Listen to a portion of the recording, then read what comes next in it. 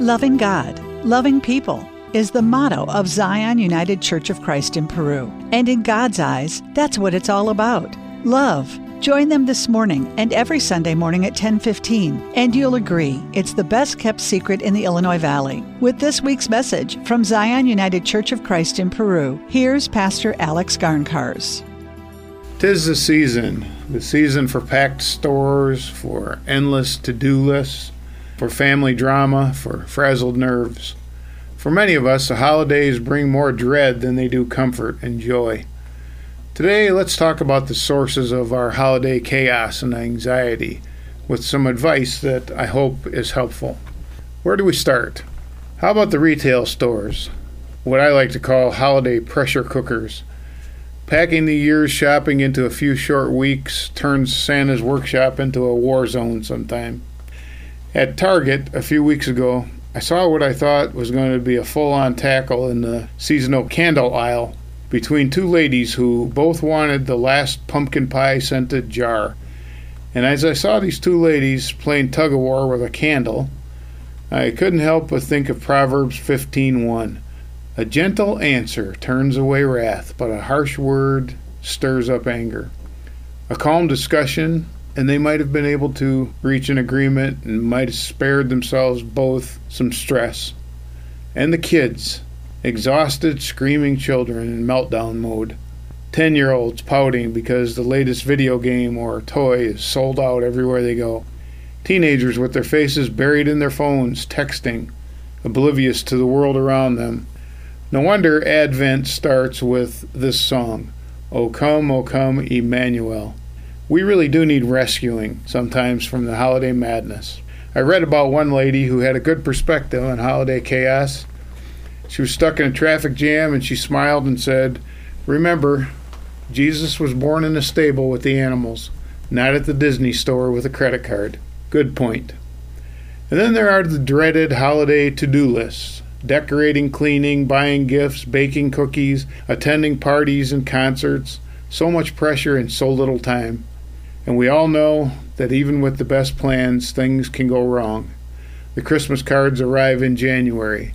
The office party runs out of eggnog. The turkey ends up dry. Uncle Fred ends up with indigestion. Whenever I start stressing over my to-do list, it's a long one these days, I remember what Jesus said about worrying in Matthew 6. So do not worry about tomorrow, for tomorrow will bring worries of its own. Today's trouble is enough for today. Great advice.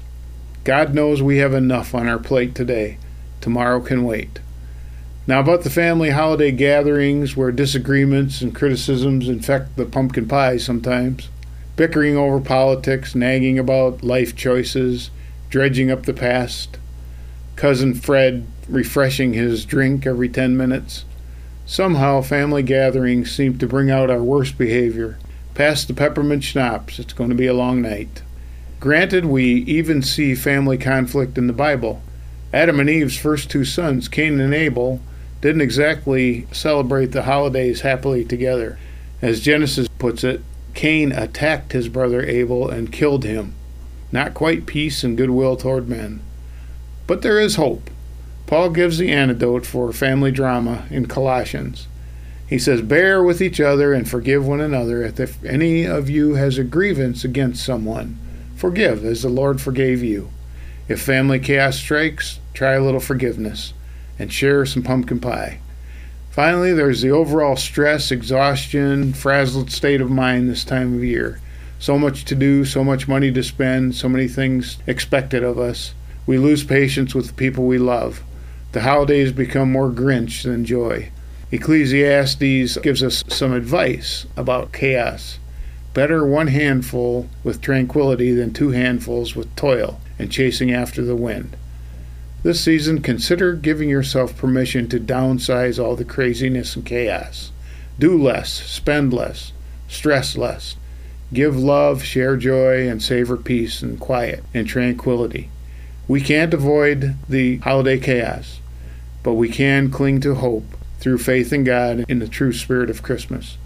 Remember that first nativity when the angels rejoiced, when the prophet Isaiah had foretold the birth of Jesus way back in Isaiah 6.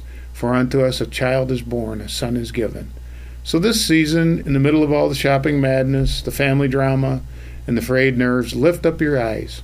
Look up and see the Bethlehem star shining, that promise of peace, joy, and spiritual rest.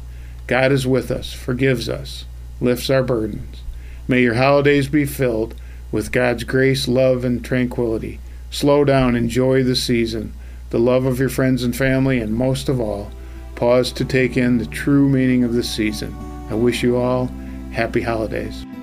Zion United Church of Christ at 6th and Grant Streets in Peru has services this morning at 10:15. Join them to hear more from Pastor Alex Garncars and discover why their community is the best kept secret in the Illinois Valley. And come back next week at 8:25 for more with Pastor Garncars from Zion United Church of Christ in Peru on 103.9 WLPO.